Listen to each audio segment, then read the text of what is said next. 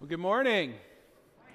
Welcome to Cider Ridge. My name is Jason. I'm privileged to serve here, senior pastor. I want to welcome those of you who are joining us online. Before I jump into today's message about what we're going to be participating in, I want to just, express a word of appreciation to you. I had surgery on my elbow a little over a week ago.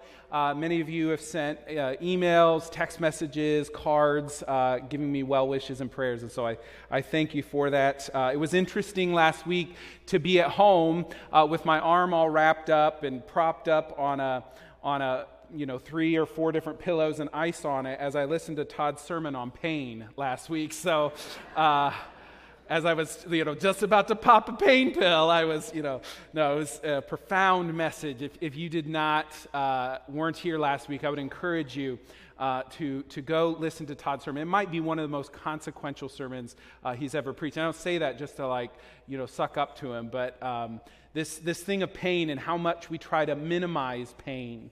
Not that we wish pain on anybody by any stretch of the imagination, but pain tells us something. Even as we come today and we name our emotional pain, our pain around losing loved ones, that says something. And the Spirit of God speaks to us in the midst of our pain. And so I'm going to invite you today as we spend just a few moments. I'm going to be pretty brief in my words this morning before we transition to lighting candles and our All Saints, to just come fully as you are to this moment.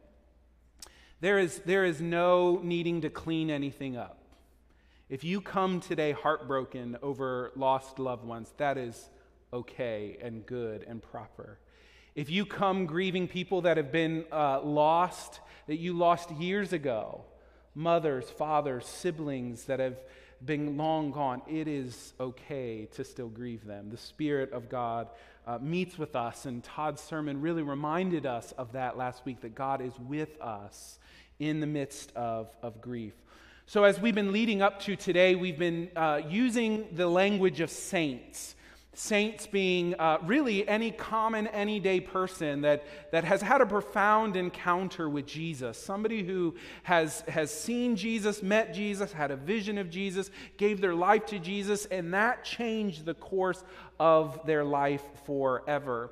And so we've named a couple of ones that throughout history, the history of Christianity, have done some remarkable things, whether that was giving of their lives, literally, of Perpetua and Felicity, to others that are kind of unknown, as we heard about St. Damien of Molokai last Sunday from Pastor Todd. But it's all been leading us to this moment where we not only name the saints of our church.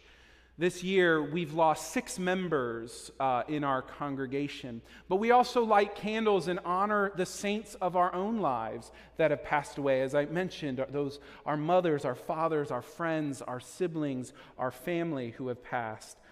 So to spend some time kind of preparing us, I want to invite you to turn to Ephesians chapter 1. It's on page 949 in your Pew Bible. Ephesians chapter 1, verse 11 through 23. And this is Paul within Paul's opening words to the church of Ephesus. Hear these words beginning in verse 11. In Christ we have also obtained an inheritance, having been destined according to the purpose of Him who accomplishes all things according to His counsel and will, so that we, who were the first to set our hope on Christ, might live for the praise of His glory. In Him you also, when you had heard the word of truth, the gospel of your salvation, and have believed in Him, were marked with the seal of the promised Holy Spirit. This is the pledge of our inheritance toward redemption as God's own people, to the praise of His glory. I have heard of your faith in the Lord Jesus and your love toward all the saints, and for this reason I do not cease giving thanks for you as I remember you in my prayers. I pray that the God of our Lord Jesus Christ, the Father of glory, may give you a spirit of wisdom and revelation as you come to know Him, so that with the eyes of your heart enlightened, you may know what is the hope to which He has called you, what are the riches of His glorious inheritance among the saints, What is the immeasurable greatness of his power for us who believe, according to the working of his great power?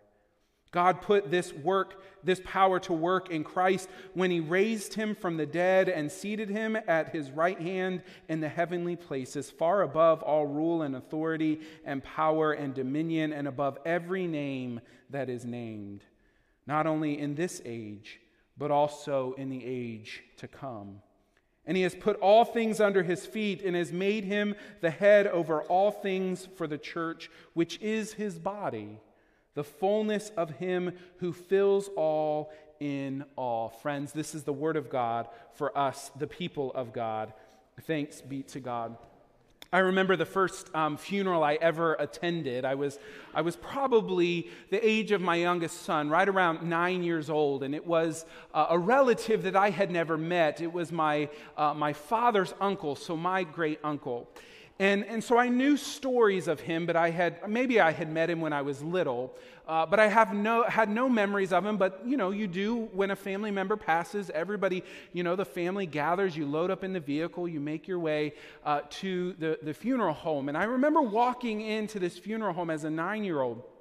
And seeing the casket that was up front, and it was surrounded by those tall kind of Gothic-looking lamps, and it was very dark in the funeral home.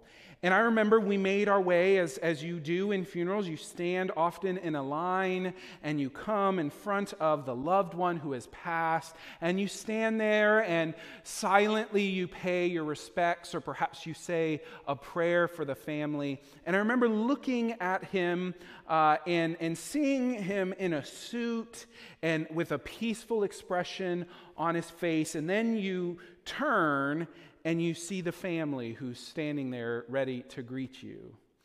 And I remember shaking hands of people that were told that, I was told these are my family members, but I have no idea who they are. And as a 9-year-old doing the awkward handshake where, your hands limp.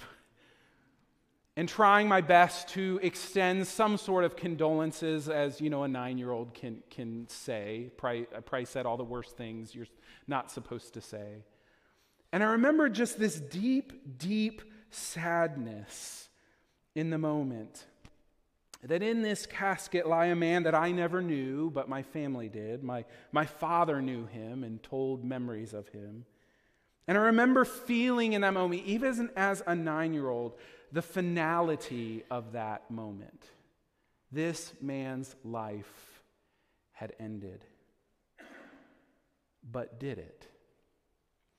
Death is, for Christians, is this, we have as Christians this fundamental belief about death. And as Christians, our belief about death is that in some way, we can't fully articulate it or wrap our minds around it. We believe as Christians that when Christ was on the cross and he experienced death himself, took his own last breath, was lowered into a tomb, that somehow in his resurrection, even death itself was defeated. One of the earliest creeds of the church, a statement of faith is what a creed is found in the Apostle Paul's words in 1 Corinthians 15. We read this every Easter, and the Apostle Paul raises a question. And it's this question: where, O death, is your victory?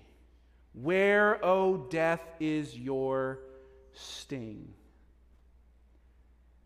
Now, this doesn't mean that we as Christians believe we don't all die. We will die. All of us, at one point or another, we will go through the valley of the shadow of death. It is inevitable.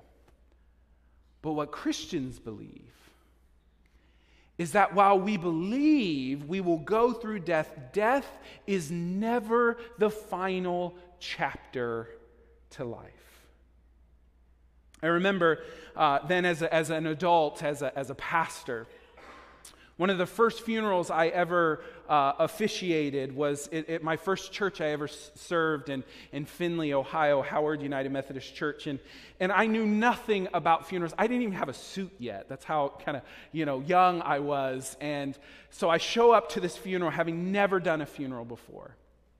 And so I'm meeting with the funeral director, a little bit before the funeral starts and having a great conversation. And then, he said, "Are you coming out to the cemetery?" I said, "I think so. I think that's what I'm supposed to do." And he said, well, he could tell that I was a newbie.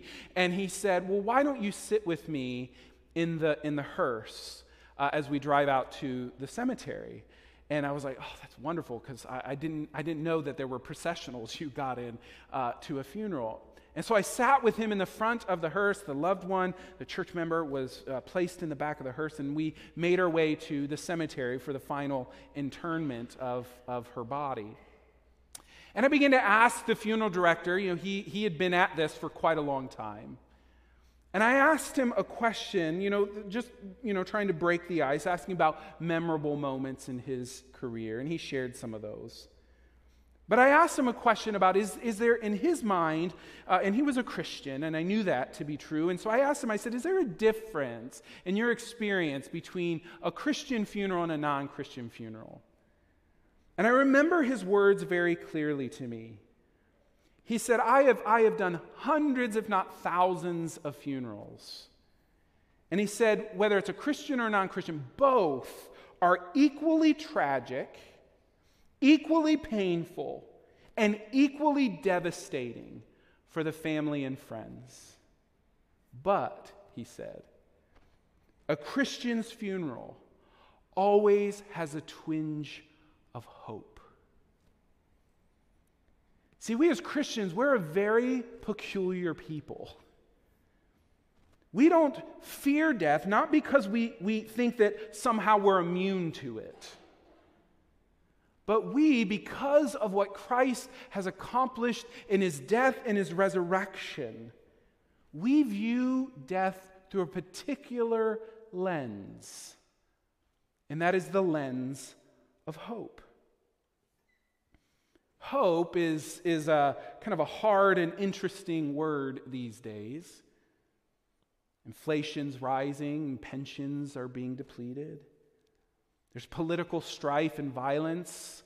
We're all kind of holding our breath past Tuesday. News anchors and medical doctors are warning us of a tridemic. There's war in the world. There's threats of nuclear war. There's devastating effects of climate change. Hope does not seem to be the word that is at the tip of our tongues right now. Our church lost 6 saints this year. That's nothing to say of our own struggles and sufferings and the loved ones that you've lost. So that word hope honestly seems a bit superficial in moments like this. Or dismissive even. Kind of this, well, God must have a greater plan. Which makes me cringe when I hear that. It's not that I don't believe God has a plan, but it minimizes people's pain and we gloss over their suffering. So when Paul speaks of hope as he does in Ephesians, he's not glossing over suffering. We hear often from the Apostle Paul the pain he's been in. He's honest about his own suffering. But rather, Paul in this text in Ephesians, he roots hope into some fundamental truths. First, hope is rooted in Jesus, who danced with suffering and death. Which is to say, Jesus is with those who suffer. Again, I would encourage you to listen to Pastor Todd's sermon from last Sunday. And then secondly, Paul roots hope in this truth. Hope is marked by an unchangeable seal of the Holy Spirit. Remember what Paul later will say in Romans chapter 8. Who will separate us from the love of Christ?